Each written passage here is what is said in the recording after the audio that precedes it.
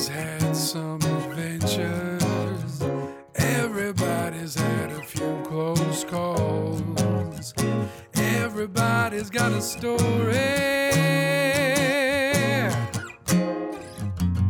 What's yours?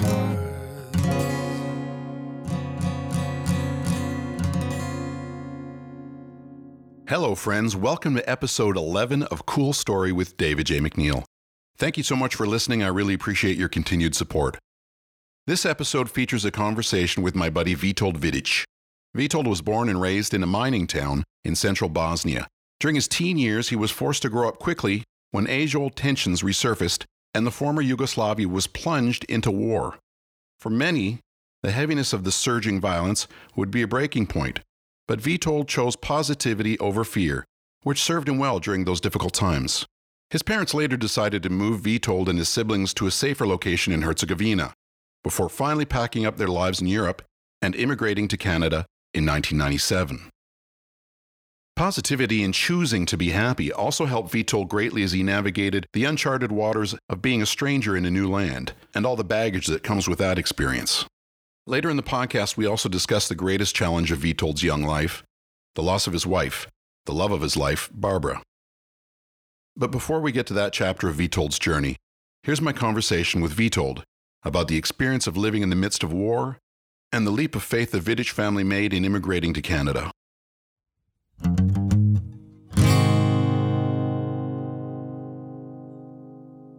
Hey, Vitold, how you doing, man? Good, thank you. How you doing? I'm doing great. You and I met. We were just trying to figure that out before we started the interview. We think it's probably about 2008, right around the time that the big recession hit. You started working at Bell as an editor, and I remember the day you came in because I think there was some kind of a change. We might have lost an editor or two, and they were trying out some new guys, and you came in, and I think it was busy, and I was introduced to you when we were like right in the middle of cutting something. And then, finally we got introduced and you said hello and you said, my name is Vitold. And I guess myself or somebody else said, sorry, repeat your name again.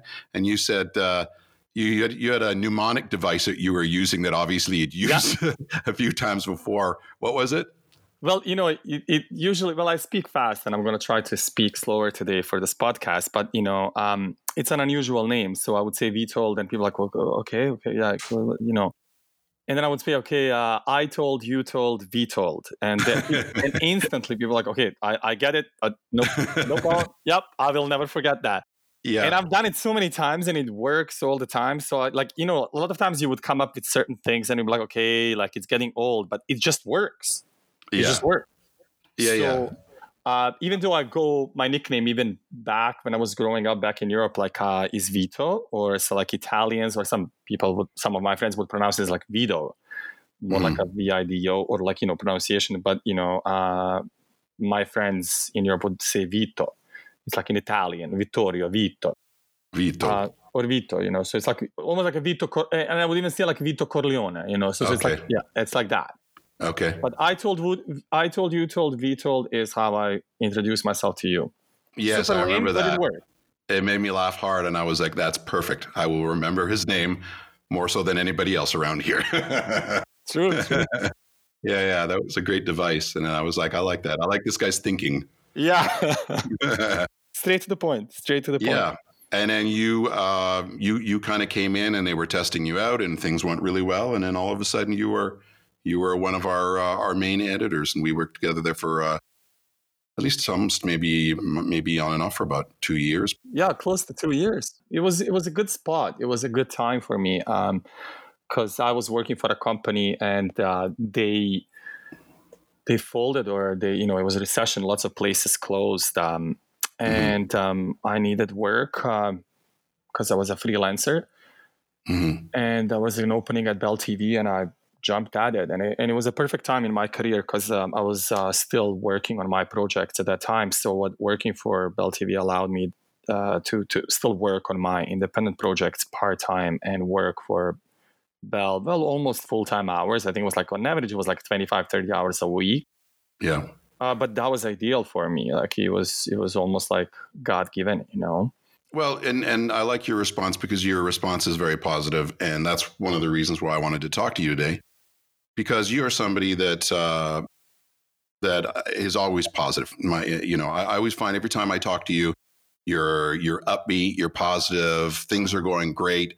So I always enjoy touching base with you. And I say that because I also know that your life hasn't always been easy. One of the reasons that I wanted to talk to you today was you grew up as a young person in the middle of a conflict during the war. You were, how old were you in 1992 when the war broke out in the Balkans after the dissolution of Yugoslavia? Yeah, so the war in Croatia and Slovenia was actually 1991, but there was no war in my part of former Yugoslavia, which was Bosnia. So Yes. that war that directly affected me, or it was much closer, I suppose, was in 1992. And by that time, I just turned 13. I was 13 years old. Yeah. So I think I was like grade 7, grade 8 around that time. Right. I think that in general, Soviet Union didn't necessarily have much to do with former Yugoslavia, but Eastern Bloc and the fall of communism did. Mm-hmm. So the country was, I think, as far as I know, the political system was called socialism. So Yugoslavia split with Soviet Union in 1948, I think.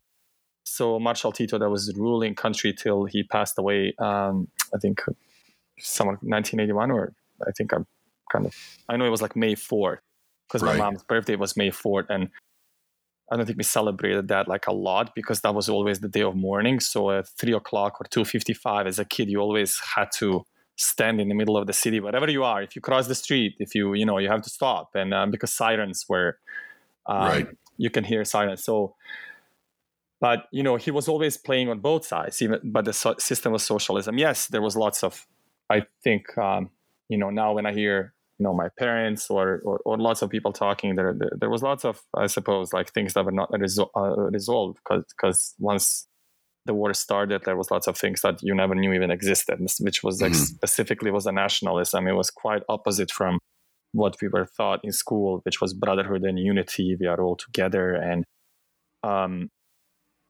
but yeah, there is that. It's very difficult, and I was just a kid. Now I know more because I like to read, but my perspective of that time was coming of age kid. That but you do grow up in situations like that quite fast because you kind of like suddenly you.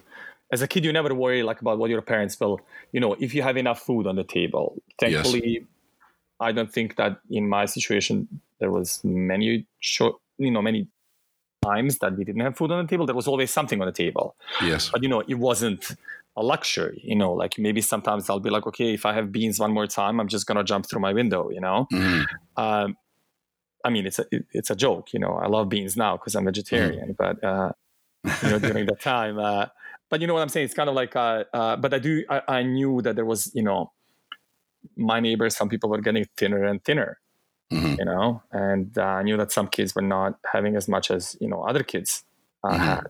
But as far as going back to your question, like what was that? It's very difficult to pinpoint, like the things just dissolved. And, it's very interesting now looking back at that whole country and how they couldn't figure it out to still, to move on. And I live in Canada now that pretty much is, every province is almost like a different country, Yes.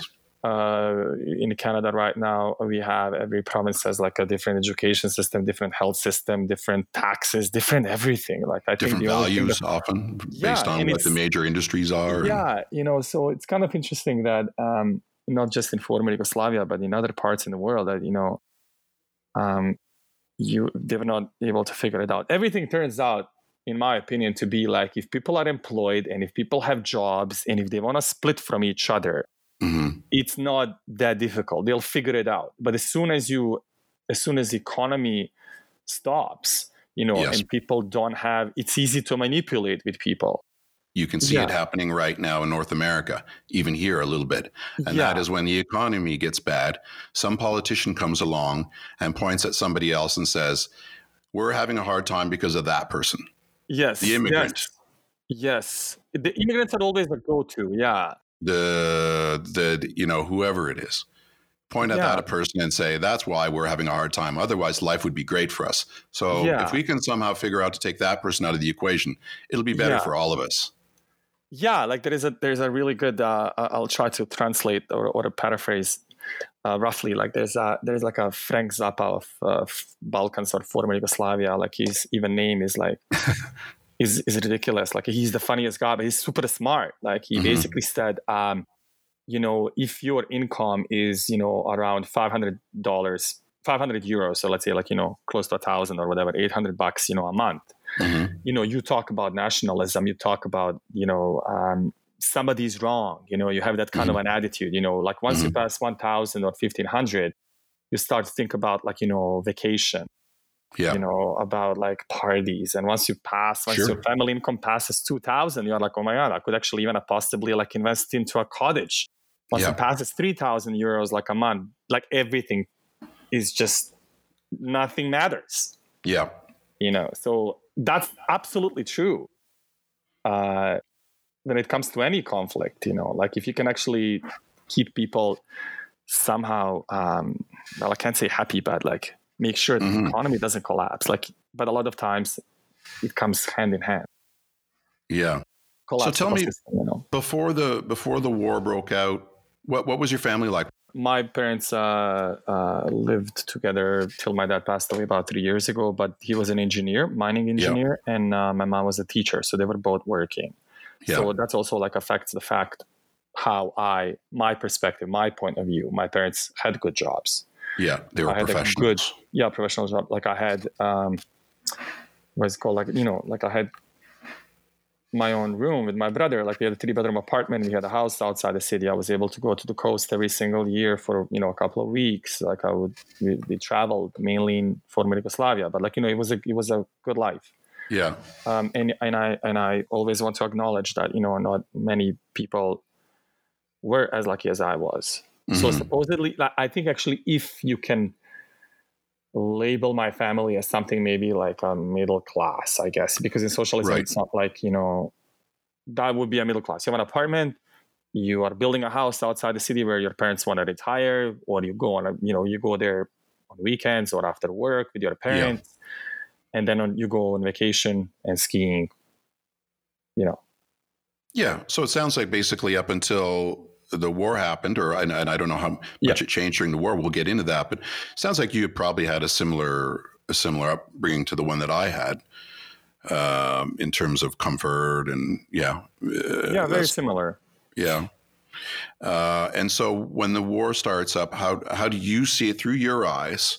How does it change for you and your family and the people around you? What's the first thing you start to notice that changes in how you guys live your lives? It's because I was a kid, and it started quite early. Like looking back now, you can kind of pinpoint, and I knew that something is brewing even much earlier than that. And I knew that by there was this saying in former Yugoslavia would say like come for cielo, which would mean like like let's sit together, come for a sit together, and my mom and my aunt, my mom's sister, they lived across the street, and we would always visit each other. We were the same kids, were the same age, and I remember when they would argue more and more. Suddenly, like the main topic of conversation at one point, it would just get louder. It was politics.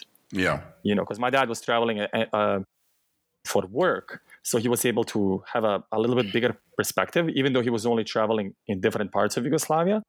So he knew something was cooking, and he was not. While my uncle was like, no, man, like socialism and communism, we're all in this together. This is just a little, little something. We're gonna go through this together, But they would get into like arguments, like they would like, leave each other places, like almost arguing and yelling, and but it's like a European yelling. You do that, I suppose. That's when I knew that something was cooking. But because in Bosnia the war, and then it was news, like it was everybody started to watch news all the time. all the time. It's 7:30. Like that's the news, like kind of everybody's on it. You as a kid start to figure it out, Yeah. And that's kind of like, but when the war happened in my hometown, like it was a short war. So it wasn't that long. So that's why I always think that, I don't consider myself, I still consider myself to be lucky that it wasn't as bad as Sarajevo or Srebrenica or, like different parts of Bosnia. Like it was only for a couple of years there were tensions. Yes, people were like nasty to each other in certain moments, but it wasn't as bad. Like I did lose a cousin, and I would give everything, that I accomplished, for my cousin to be alive now. But other people lost so much more. But as a kid, you don't think about those things. So it gradually happens. Even now, when I talk to my friends, like I would always say, like, were there any opportunities? Why didn't our parents figure it out? Like, why didn't we go earlier? Like I don't blame them now, but there were many moments when I was, like 16, 18. I was like, oh, wasn't that obvious? But it wasn't. You kind of like think, okay, it's going to stop.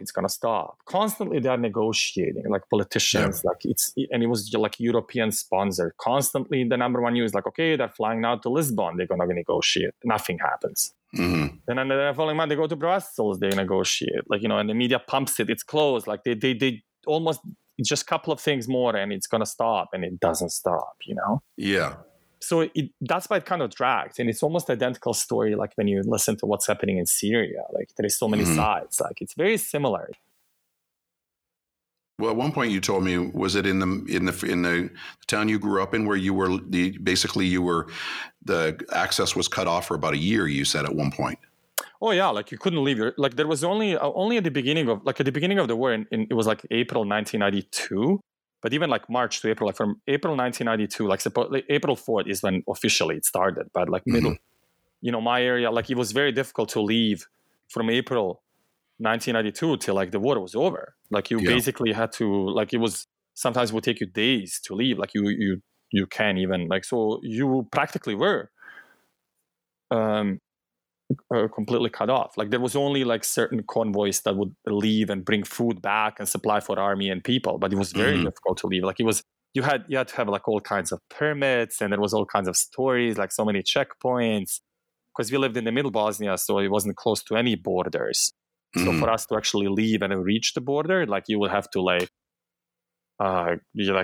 whichever way you choose, like it was not safe. So it was, but you get used to it. Like it's not as if, until the short war happened in my hometown, like you got used to, like, everyone is in it. What's together. Happening right now. It's amazing how quickly you can get used to being locked down. Yeah. But also like I was lucky as well. Like my dad did work through the war. Like he opened up a company with a bunch of his friends just before the war. So he was able to, his work was essential in a way, I think. So like my dad was able to have some kind of income. Even I remember him showing up with like a bag of money, but that was worth nothing. Like in the morning, it's a bag worth of like maybe $500, but by, afternoon, it's 300. Right. Because of inflation. What do you mean by that? Oh, really? Just, because of, inflation. The effect the war was having on the economy. Yeah. Like it's insane. Yeah. So like, like in many ways, like I was lucky, but, lots of people didn't have any kind of, but you do figure out, you help each other. You kind of like, from even me as a kid, I was able to see how neighbors would help each other.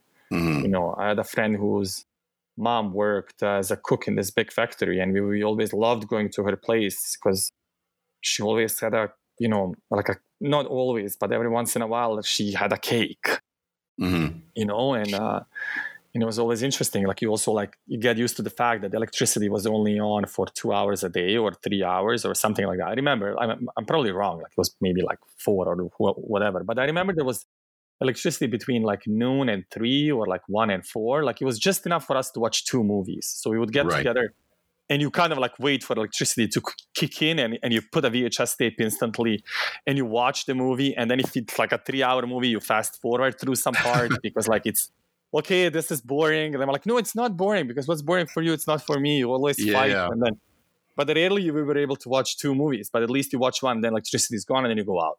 But you really get used to even that. It's kind of like, That's interesting. The stuff that you remember, right, as a child. Those things I kind of like remember the most. Like there was a couple of maybe some traumatizing things, but not as that. That are not. I don't think that are as important as much as like these things where people were good to each other in a really difficult time. Yeah. I think that's more important, and I think that even our psyche. I tend to remember those positive things much more and much clearly than things that I didn't like, Yeah. And I think that that's also like a defensive mechanism you build. Sometimes people, some people that went through really difficult times in time of war, like they push it away and may come back as a trauma like later on in their life, and they have to professionally deal with it. And I completely I don't think I can say I can understand it, but it's an unfortunate part, and I can only learn something from those experiences. Sure. And but in my case, I was lucky enough that my parents shielded me and as much as they were able to, and I was young. And it sounded like the fighting never ended up on your doorstep. It was was it mostly at bay, or was some of the fighting happening right around you in your town at some point? It was always happening around, and you always hear the news and radio. Like we had a house outside the city, so when you go to sleep, you could hear bombs falling on nearby city, like a lot of times. Because you always forget that there is during the war, like there is it's a lack of resources, especially gasoline. Mm-hmm. That's always given to military. So the city is super quiet. Yeah. Like it gets really, really quiet. I think that the closest we were able to experience this in Toronto was during. I wasn't here, but I remember people telling me when the blackout went. Yeah, blackout in 2002, 2003, I think. Yeah, something like that. Yeah. So people are together. Like you kind of like you everything. That's actually the closest you could get. That could bring you, in the war when you are in it together. Yes. Minus the bombs falling. Around. Or like For sleeping sure. and you hear the. Because it's very like people don't forget, like you can actually like if it's quiet city, if there is no cars passing, if there is no sirens, you can hear a lot. Yeah. In terms of like the distance and sure. So anyway, but you also get used to that. Like it's not as long as it's not like as long as your life is not in danger, you feel okay. It's kind of. As a young person, do you remember sleeping much, or do you remember having difficulty sleeping, or do you remember being anxious about that, or you just got used to it? You just get on with it. You completely get used to it. You're in this. You just know that it's the same for you, for your parents, for your neighbors, for everyone. You just get used to it. Yeah. Every once in a while, somebody says to me something like, this generation, our generation now, we don't have the intestinal fortitude to deal with something like that or whatever. I think that's bullshit.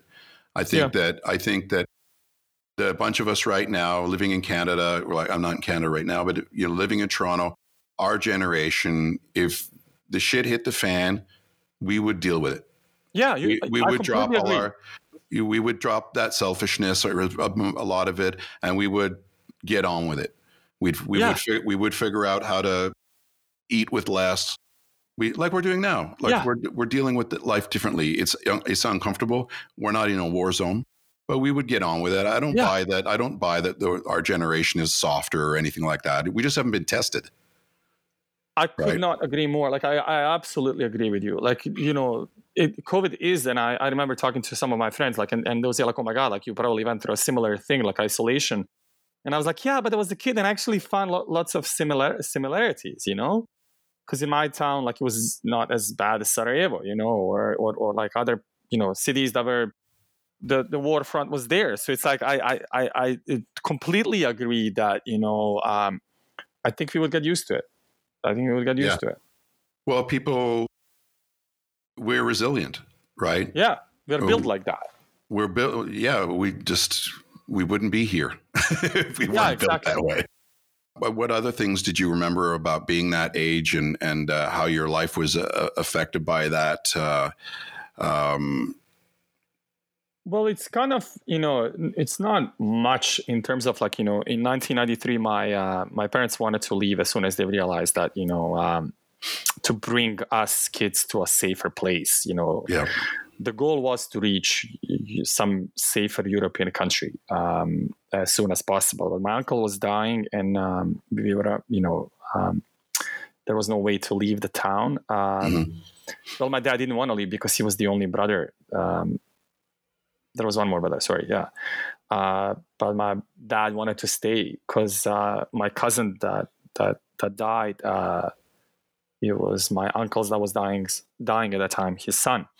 He went missing a couple of months prior to him dying, and that was all happening in mid 1993. And my dad, rightfully so, wanted to stay and till the end. So we stayed till my uncle passed away, and then as soon as he passed away, we left, and we wanted to reach first Croatia, and then we were hoping Germany, because everybody was going to Germany because it was just stable economically and everything, but we were not able to because we couldn't cross the border at that time with Croatia. Like we ended up like in a much safer part of Bosnia and Herzegovina, and I'm super glad that we ended up there because I have friends. I stayed there for 4 years. I was in Croatia occasionally as well. But in that area, I made friends that I'm still friends now with them. They say like you grow as a person. High school is a lot of times almost the most important part in your life. Even though it sounds silly, but that's how you kind of develop your. Sure. That's where you figure out who you're going to be, right? Yeah, like university, you almost like polish. I always say like you almost like a finesse a sculpture, but the main part of the sculpture you do like you have a rock. Yeah. You start with in grade like 9, and then you kind of work on it, and then how it's going to look like. It's not finished, but it's pretty much like 80% done, 70% done, and then you go to university after, and then you bring it to 100%, and you may even add a couple of more pieces depending how creative you are. Yeah. So my high school was almost completed in this lovely city, Chaplin, and then we moved back to Canada. And then because I had to go one more year in high school here, so which helped me as well to learn more, get better in English. And actually, I was lucky enough that some of my teachers figured out my interest in TV and film and storytelling, and they helped me and they pushed me to pursue it. Yeah. So it was when you came to Canada that you realized that you wanted to work in the medium. I knew I wanted to work in the medium very early. Like I think I was grade 9. I think like I some of my friends, I actually had like a nickname by a director in high school because there was a class, I think, and one teacher told us, okay, everyone stand up like one after another, not like together in unison, and you say like, what would you like to study? Because they wanted to encourage us and say like, okay, listen, like if you don't want to study like all the subjects, because I was going to the school, gymnasium or gymnasia, and it's a tough school. So you have like 15 subjects sometimes, and then you're like, listen, like if you can just choose, be good at least in certain ones. That's at least what I remember. Yeah. So when it came to me, I got up and I said I want to be a film director. And the whole class just laughed like for like good, like 30 seconds. The audacity of dreaming that big. Like, oh my God. I had like a thick Bosnian accent, and I was in a southern part of Bosnia and Herzegovina. So they like loved my accent. And even so they were like, so instantly I got a nickname by like a famous director around that time. So which one? Yeah. Well, they call me Kusta for the longest time, like which is this like a Bosnian director, Yugoslavian director. Well, when you were growing up then and you stood up and proclaimed to the class that you wanted to be a film director, I mean, did that seem like a pipe dream, or did you actually think I could do this? Or did it seem so far away? I actually, there was no way to fight it. Like once I proclaimed it, that was it. I had to kind of like pretend as if I'm going to do that. You had to own it. But I knew it was difficult. I knew that there was like 4 students that were accepted in a film school in a capital of Croatia. Like it's incredible. It's a difficult, like I knew that chances of me getting in were super slim, but that's why I kind of liked when I came to Canada. I pushed more, and there was definitely more opportunities. Now there is more opportunities to actually even do that back in Eastern Europe, in Balkans. There is more schools Yeah. Not necessarily good schools, but at least you go and you learn something, and then you can kind of switch to a better school if you're good at it. Yeah. But it did feel like a pipe dream. So one of the things that I loved coming to Canada was that I was able to continue with that. Yeah. But I didn't end up being film director, which was fine. I found myself I love editing now, but it's in the same kind of Sure. world, But it's just interesting going back to talking about dreaming about a career. I mean, how much time would you spend as a teenager thinking, like, did it, how often, or did it cross your mind at all that I might not, because of the situation here, because of the political unrest, I don't know whether I'll ever live to be an adult? Was that a thing that came into your mind? No, it's very interesting. Like, that never came to my mind, because I wasn't living in a part of Bosnia that was, as affected. I did remember when I was about to graduate, I think the war ended in 1995. 1994, 1995. So 1994, but then it continued in 1995. So I think officially it was like around that time. Mm-hmm. I was 16. And I knew that if the war continued for 2 more years, I could have easily been called for military service or something like that. But I kind of like, it didn't bother me to the point. I hated the fact that I never shot a gun, like anything. Mm-hmm. So I hate the fact, but I didn't. I thought that if it happens, you just may have to do whatever everyone else is doing. Like, you have to join and hope that you are not, hope called for the best. in or it ends quickly or whatever. Yeah. So it did. You don't think about it too much, but I didn't. It didn't somehow. That never crossed my mind. Mm-hmm. No, but I was exposed. I was still a high school student. Right. And was there like a tipping point where your parents said, that's enough, we have to go? Or they just kept thinking that we should get out of here, let's make a plan, and eventually that plan got put into place? Yeah, it was more like that second thing. Like, okay, let's leave. Like, should we not? And my mom got a job right away. Then my dad got a job. Then my dad was about to retire. Then it was the longest time for my dad to get a job in his industry. Mm-hmm. And then even when he got it, like, is this worth it? Then the war stopped. And then we're like, okay, is there a chance for us to go back to our hometown? Maybe there is. Mm-hmm. Like, somebody else was living in our apartment, so it took a couple of years. So you were renting a place? No. Well, you kind of. The difficult, like when we were leaving our hometown, you kind of just try to sell your place for like $1,000, just so you have enough money to if you go over checkpoint, you have enough to give it to checkpoint, or at least you. So, but all those like idiotic contracts you have at the end of the war in former Yugoslavia, that all was nil. That was part of the negotiation process. So it's like, if anyone sold anything, that's nil. If any of the parties disagree, mm-hmm. you have to return back. Like, I think like there was like, so I think that pretty much the family lived in our place for like, 93 to 97, like 4 or 5 years for like, I don't know, rent free, I suppose. Right. And then, but so we got it back, and, we were happy about that. My dad eventually sold it and bought it, for the same amount of money, bought a cottage by Croatian Sea, and then he had to work on it for like good 5-7 years to make it like nice, and that's where my mom is now there. So, and so what year was it you landed in Canada? February 24th, 1997. Yeah, it was super cold, man. I was in Montreal. In Montreal. But we arrived in Montreal. We were supposed to be located in Ottawa, because when you apply to move as a landed immigrant, you kind of like you are placed to live somewhere. But our cousin came and picked us up the following year. He's like, listen, your family's in Toronto. Come here. If you don't like it, we can come back to Ottawa. It was Gatineau, actually. So we were supposed to be in Quebec. So you get here, and you're, what are you, about 17? I was 18 at that time. 18? Just turned 18. Yeah. Yeah.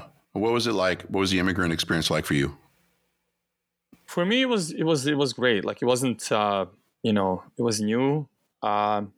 It was everything was so gray, man. Like, I loved just, seeing this huge Toronto, but it was like minus 30 degrees. I was like, oh my God. Yeah. And we arrived in Montreal, and, for people that never visited Montreal or Toronto, like, it's a significant difference between, temperature in Montreal and Toronto. It's so much colder in Montreal. Yeah, I love Montreal. Don't get me wrong. Like, like, it's one of my favorite cities. But I remember I stepped out of the airport, and I stepped on a pile of snow thinking that I'll just gonna go like through. It was like a big. I wanted to jump on it, like kind of I'm just gonna go through it. It's like Canada. Mm-hmm. And I just stayed on top. It was frozen. It was like just pile of like snow. It was huge. It was basically like a 3 feet of snow. Yeah. At least, like, So I was like, oh my God, where are we? But it was like late February. It was, 2-3 months later, summer kicked in. I was already in the high school here.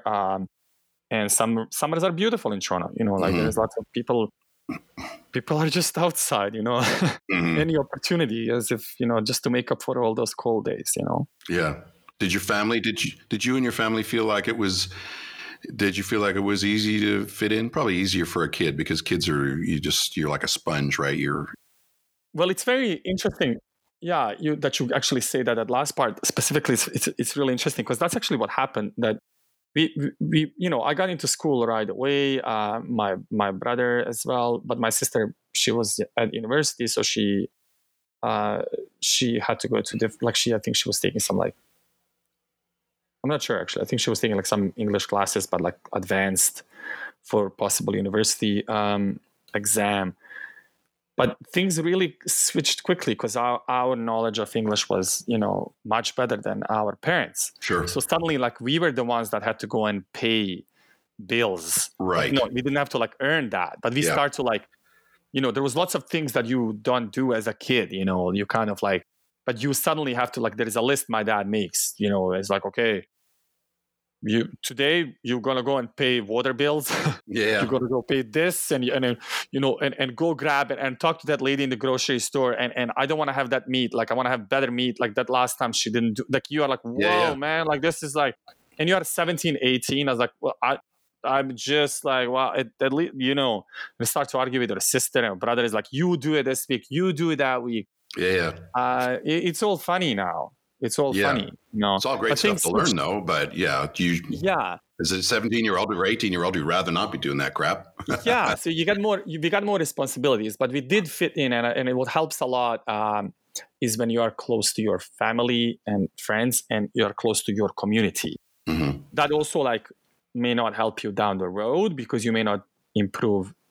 Your English may take a lot longer if most of the time you just speak your language at home. But my parents did go to school like 9 to 5 for English at old age. And I just admired that so much. Like to go back to school, my dad was like, 55 at that time. And he's back in school, like he's with other people and he does his own homework. And often like we would actually finish school at the same time. Actually, our school was at 3:00 and we would take a bus and we would walk home. And sometimes we would see my brother and I, we would see our parents like walking like in front of us, and we were trying to catch up with them. And my brother's like, no, let them walk. We want to see like let's just, I was like, why?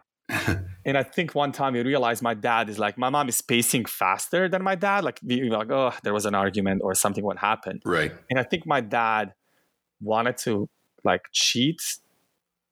They had like an English test like every week or something, and my dad wanted to cheat, and he wanted to take. And my mom didn't let him actually like cheat from her paper. Yeah. And my dad was so mad about that, and we were just laughing so much that it was just ridiculous. And my mom was like, "Yep, when your buddy came in last night, I told you." One drink is enough because you have homework to do. Like they literally would actually tell each other these things. It's like, you didn't do your homework last night. Right. You have to do your homework. And, I'm not letting you cheat. You've been cheating. Like you've been looking at my paper for the last 2 times. And it was incredible. Yeah. I love that. Yeah. But did your parents find that did they have an easier time assimilating here? Did they have a lot of hardships? Was it difficult? Were they seen differently when they got here? Did they have to battle a lot of stereotypes? My mom, she actually went to. She was working in a school here. She was a supply teacher. Mm-hmm. She was never officially a full teacher. I think she was a couple of exams away, but she was happy. So if she was happy, I was happy. So I suppose like she assimilated and not so much assimilated, but she worked on her career. She didn't go to a typical immigrant job, which is work in a factory, Mm-hmm. My dad was old when he came in here, and by the time he was fluent in English, I think that he was already 62, 63, and then he had to do a couple of surgeries, and his doctor told him, listen, like by the time you do your surgeries, you're 65. So let's just like pace these surgeries because we can't pile them up. So by the time that was all settled, my dad was 65. So then he retired. But they were happy. They were not earning lots of money, but they were happy. My dad eventually was 6 months here, 7 months in Canada, 5 months in Europe. Like they found a way. Like there was hardship. They most of the time, like their friends on weekends were Croatian.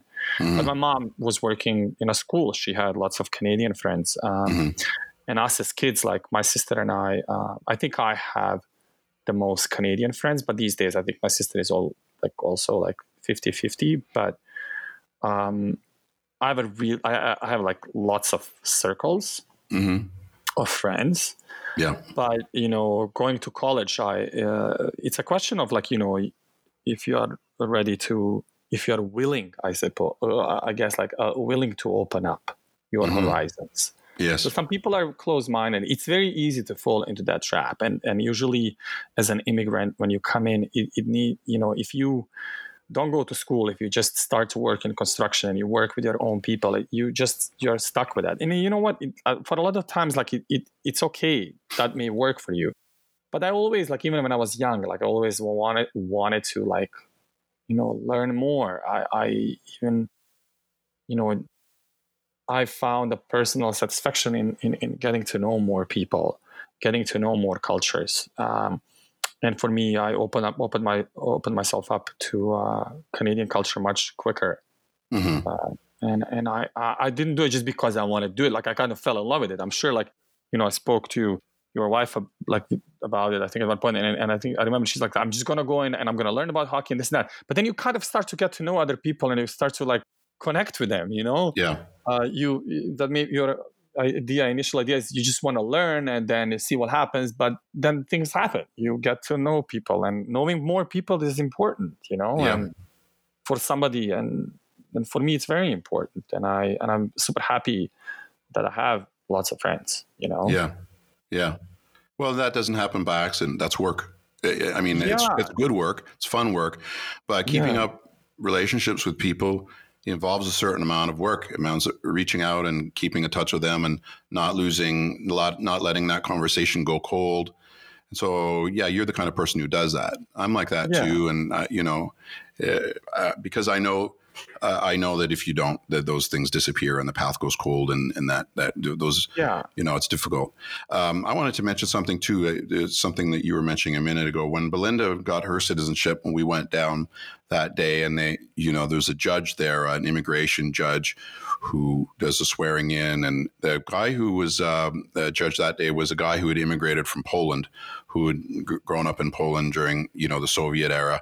And he came to Canada, and he was telling people that day, he said, I want to impress upon you something, and that is that most of the people who come here, a lot of people that come here was because there's a difficult situation in their home, and it became difficult for them to live there, whatever it is, a political situation or a religion or whatever it was. And then they came here, and he said, I would suggest that you not bring those things with you, those things that you are trying to escape. I know some of those things, perhaps, even though they were difficult or whatever, it's hard to get rid of some of that stuff, that old tribal stuff that you dealt with back home. Don't bring it here, is what he was saying. And he said, try to come here and embrace what this culture has, the reason you came here and the reason why you feel safe here. Go for that rather than trying to bring along the pain from the past and the difficulties from the past. When you came here, did you find that a lot of people from the old country were bringing some of that animosity, or did a lot of people leave it at the border? Oh no, it was there for the longest time. Things were very fresh from 1990s. Yes. And the war was still brewing. Like especially the war in Kosovo happened a couple of years late. Like I think it was like 97 or 98. Like I'm not sure. Like so, the war was still taking place. It just kept moving. So there was lots of those things. Even when the war stopped, like it was, you can still argue, like, okay, did everybody get, was it a good result for everyone? Like it wasn't. Of course, it But, never is. the war, it never is. The war stopped. That was a big thing. Now looking back, you kind of like, I think that it was just important for people not to die anymore. But anyway, so it was quite fresh, But I did have, like, I was hanging out with lots of people from former Yugoslavia, and actually they were different nationalities. Like my first cycle of friends was, people different nationalities. I actually found lots in common with people that came in, Serbians, Bosniaks, Croatians, but people that came in around the same time that I arrived. Mm-hmm. Like I found I didn't care, even though,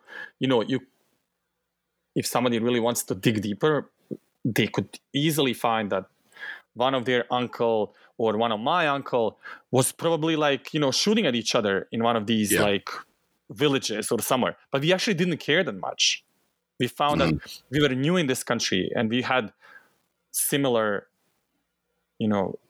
problems. I'm still friends with a lot of them. Like it's incredible. We did actually have. There was one time that we had like a paint. What's the word? We went. It was like that game when you have paint guns. What is it called? Paintball. Paintball. Yeah. So there was like and we had a soccer game one time, and we kind of like, okay, how are we going to do this? And it's like, okay, we're going to do Croatian against Serbs, Croatians, and then and Croatians we didn't have enough, so we had to beg two Serbians to join us, and we laughed about it. We even had a soccer match where we kind of like split it like that, but then we're like, no, you guys are better. Let's just mix this up. Like we laughed about it. I still visit these friends. It took a while, but we were in a specific situation because and a lot of people, I suppose, come to Canada, because of the war in certain parts or discrimination and things, it's not easy to brush that off. Sure, it's a good moment when you get a citizenship in Canada if you're not, if you're behaving, I suppose, or you don't. I think it's like 3 to 5 years approximately. So like after 3 years in Canada to 5 years, like you should be able to like look back and say, okay, maybe it's time to move on. Maybe it's time if I still have any of those. I really agree with that judge saying that, But, people still left it. Like I think that we were all traumatized in a certain way, more or less. Mm-hmm. But then it takes time. It took a long time, man. Well, one of the most basic things about life is that people say, oh, are you happy? Am I happy? How do you feel? Being happy is a choice you make. Yes. Every day. And I think, that's part of, letting go of baggage is you have to decide, am I going to carry this thing, this heavy burden, or am I going to figure out how to let it go and be a happier person because of that? Absolutely. Like it's, but what I liked about most of the friends that I, met through all these years, that a lot of them, they're all positive. They're all smiley, and I love my Canadian friends, even though I actually feel in many ways like more Canadian than anything else because I've been in Canada now more than Europe. Mm-hmm. Like I think it was like last year or a year before when I realized that I was in Canada for 21 years, and but then I had to take a couple of months every year when I would travel or stuff, and when I really wanted to be nitpicky, I realized like it was like 2 years ago, but I was in Canada more. Yeah. But it's kind of like, what I like about Canada, you can still be yourself, at least in big cities. You don't have to necessarily, try to be somebody else. It's important for us to be who you are.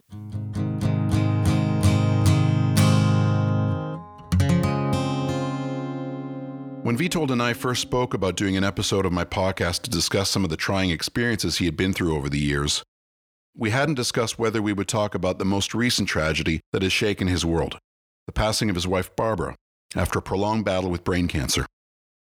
The recording of this podcast happened a few weeks prior to the second anniversary of Barbara's passing, on August the 24th of 2018. Barbara would have been 35 this year. While I wasn't sure whether his story with Barbara was something he would want to share for this episode, it soon became obvious that telling Vitold's story would be impossible to do without sharing a bit of the story of Barbara and Vitold as well. At one point in this conversation, I mentioned to Vitold that though he and Barbara had only 8 years together, they seemed to have crammed so much travel and adventure into that time, comment that others had made to him as well, since her passing. After I made the comment, there was a telling pause in the conversation that says everything. They deserve to have much more time together than the 8 years that they were afforded. Here is a little more of my chat with Vitold about love and loss and Barbara.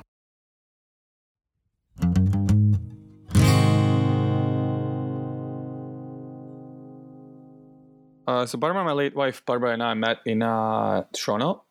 It was a gallery opening, mid-May, I think, 2010. 2010. Yeah, a friend of ours had a gallery exhibit opening. There was lots of lovely things on. He's into skateboards and urban art, culture, and then so lots of artists were printing photos or painting on a skateboard.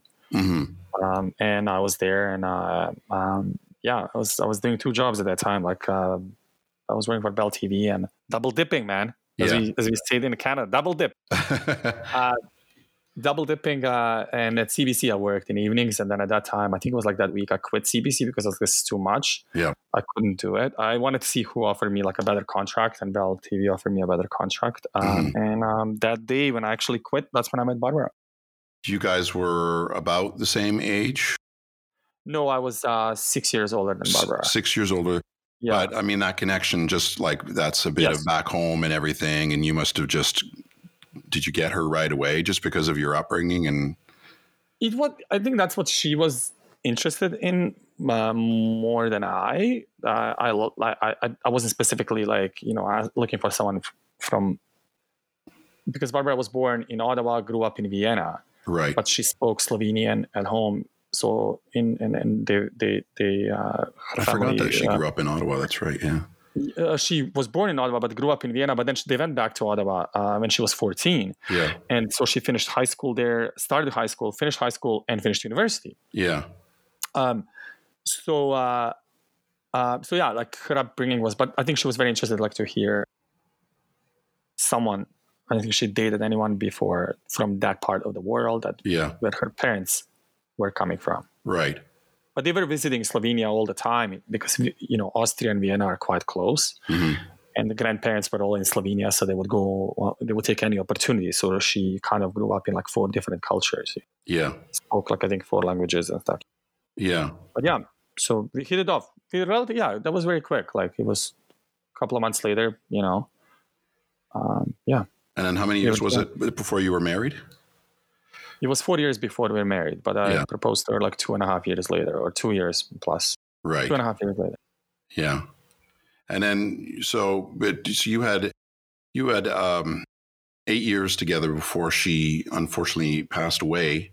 You guys packed a lot in. Yeah.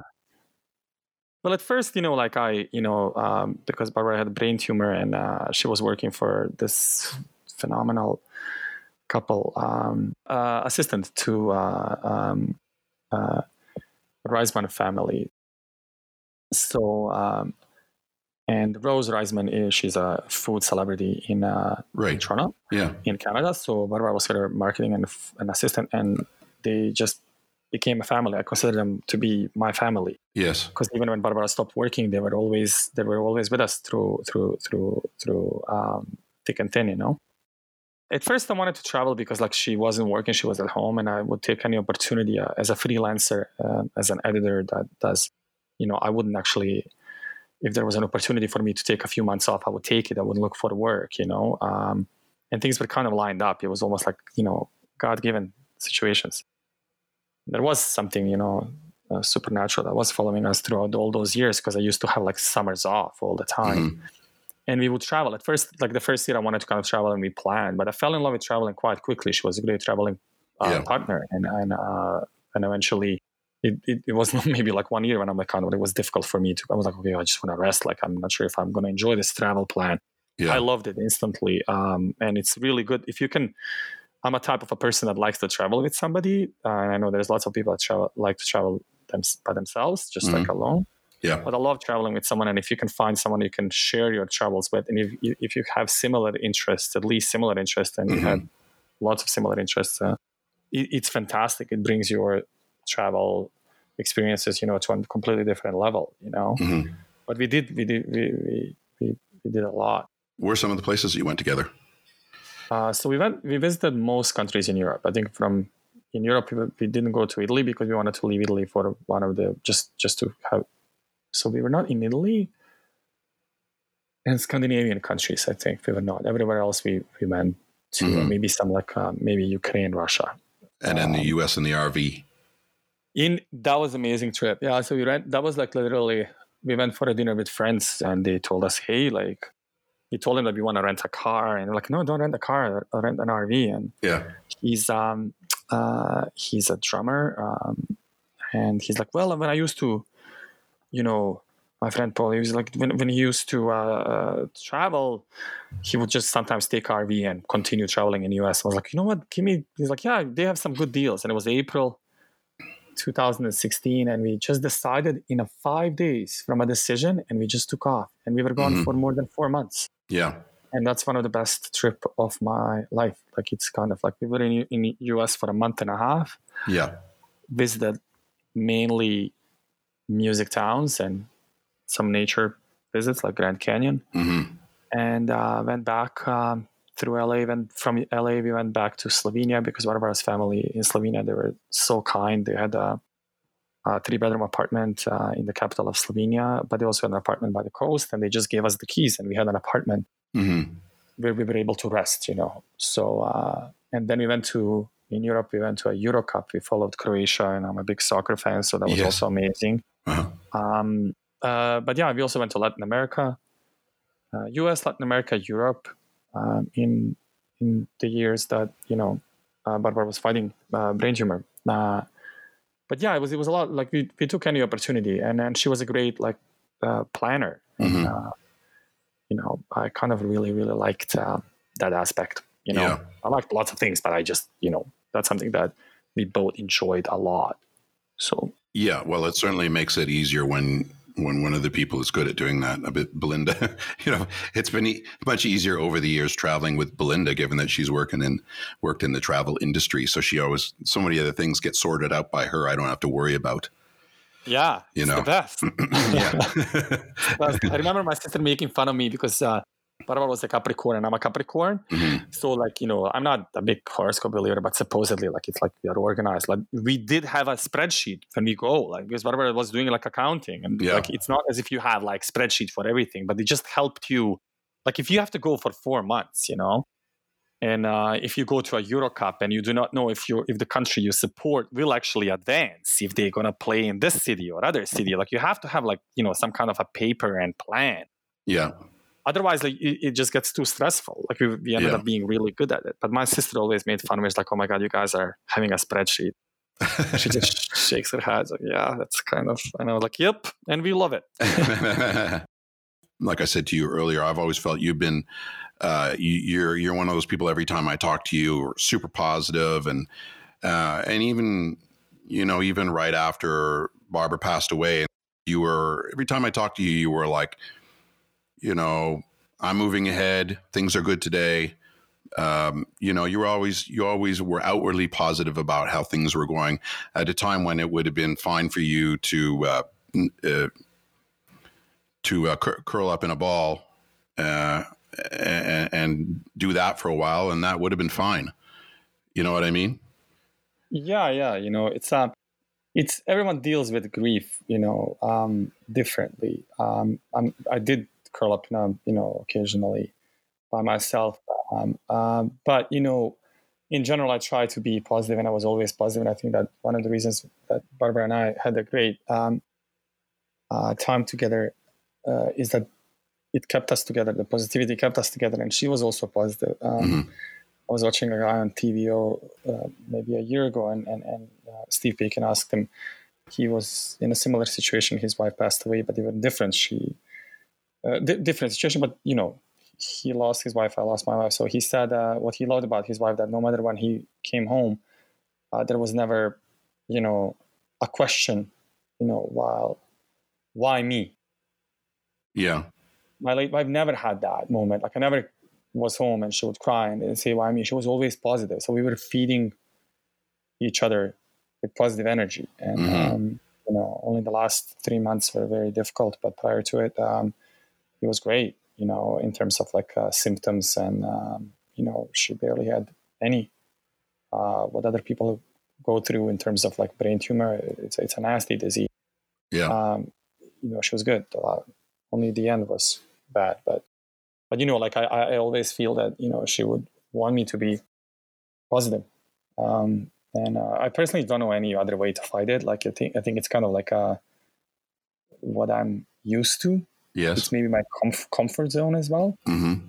What is your comfort zone? To be positive. Yes. Okay. In general about life. Yeah. So it's kind of like being in that, like to deal with things that, a better day is around the corner. Some of that must come from growing up the way you did, and having to leave your country the way you did, to have having to keep your spirits up, right? Yes, absolutely. But it also, I think, it runs in my family as well. I think, like, right. My family, Vidic are famous to be like quite happy people. Yeah. And I also have, they're real party animals, man. Yeah. No, I mean, not to that extent, but I also see myself. My mom is Chichak, so I have her side as well. I think like I'm 50-50. Mm-hmm. And that side of the family probably went through worse than my side of the family, and during the war, but they're all now good. They're all happy. And so you think you come from a particularly resilient stock of people? I suppose. Yeah, I guess so. If you want to put a label, that's a pretty good label. I may have like, T-shirts on that. It's like, hey, resilience lives here. My people bounce back. But you also, like, if you experience, like, I have to also, like, admit that, family and friends that were surrounding what we're now through years, it was invaluable. Yeah. And that helps a lot. And I think it also helped me right after Barbara passed, like lots of friends reached. And I was also like, I also was lucky enough that I was able to be busy with work, and maybe it took me longer than some other people, but it is what it is. But I was busy, and I'm glad I was. And I didn't want to drink a lot. I just started doing lots of sports. Yeah. Well, it would have been very easy to go down that rabbit hole, right? Yeah, supposedly, like, it's very common thing with men. Yeah. To escape to drinks and drinking, but I don't know. Some of it was still like September, and it was a nice weather, and I started playing tennis with my really good friend, and I started jogging, and I would still go out with my friends and talk about stuff, but yeah, because I guess that's why you're doing an interview with me in a podcast. I like to talk to people, Yeah. So in a way, it was a self-therapy as well. Every once in a while, I would go out and we would just talk about good things, Yeah. And that's the thing. Your friend, when you go through something like that, I remember we had a similar conversation of this when Barbara passed away, that your friends are going to throw you a lifeline, like, take it. You know what I mean? Don't think when you go through something like that, you got to lean on your friends. Yeah, I remember when you told me that. Yeah, I clearly remember. Yeah, because I think you tend to forget. You tend to think, oh, I'm going to be a burden on my friends, and this is not pleasant to listen to, or whatever. But I mean, if you are friends, and that's what it's all about at the end of the day, right? Yeah. It's funny how you fall into it. Like, I never wanted to get together with somebody. Okay, I'm going to talk about it, Mm-hmm. But somehow you kind of fall into it. Now it's less and less. But it's okay. Like, you just learn how to live with it. Like, I'll always paraphrase like what Billy Bob Thornton said when he lost his brother.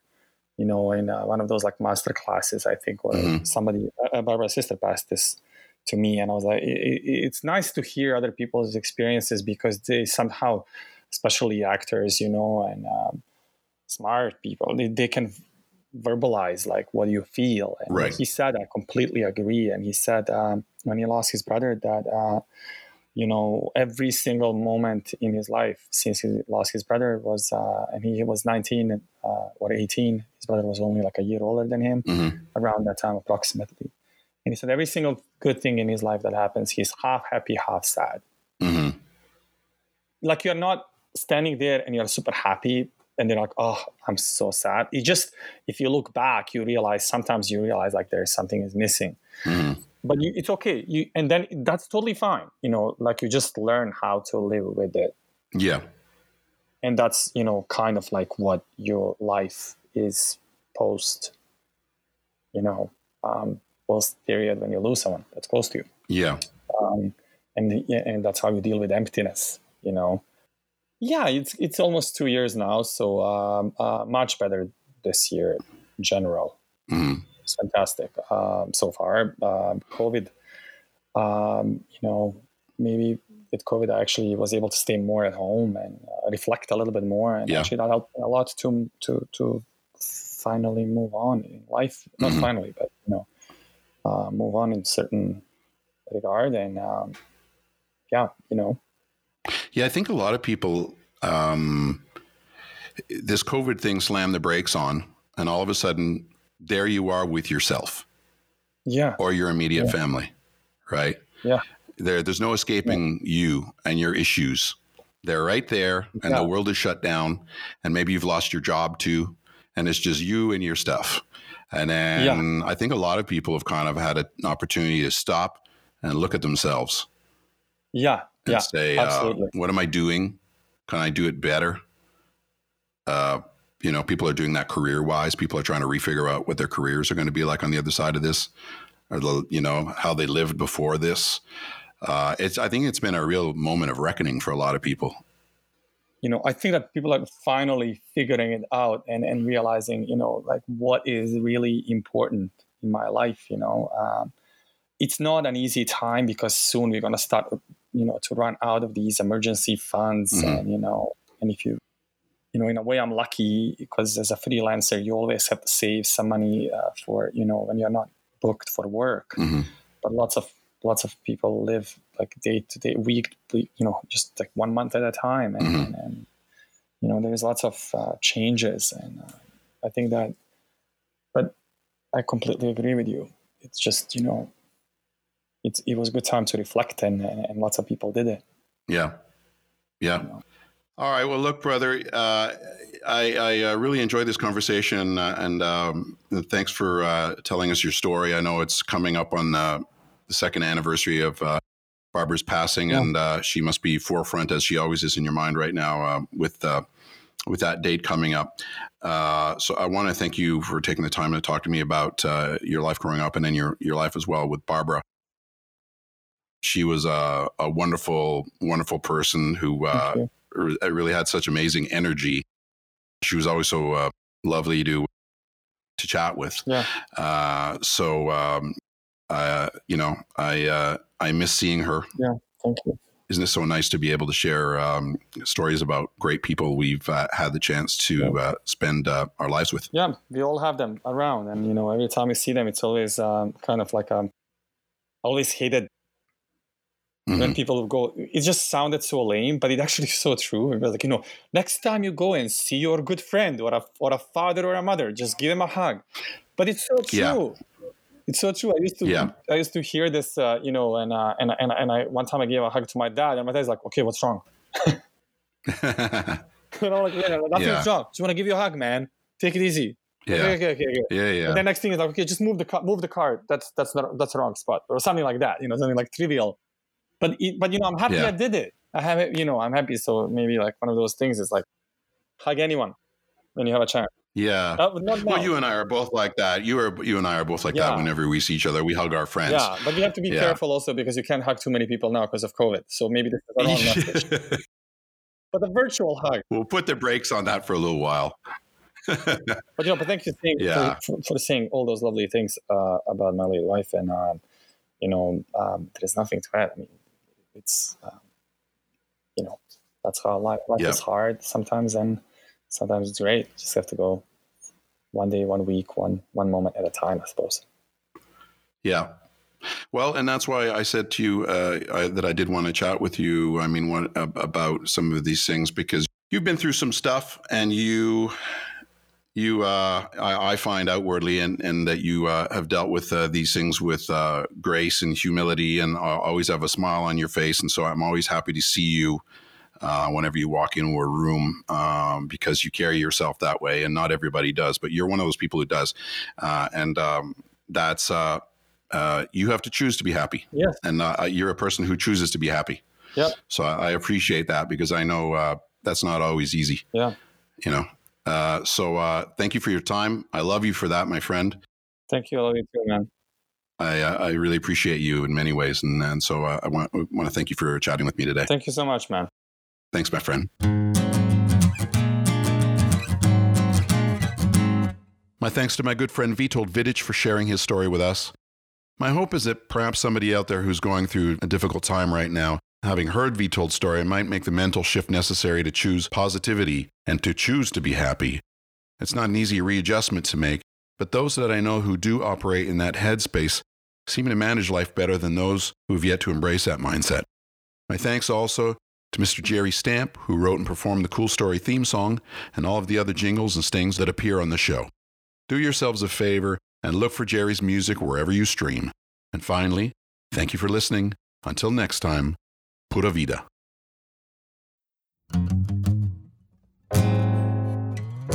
Everybody's had some adventures. Everybody's had a few close calls. Everybody's got a story. What's yours?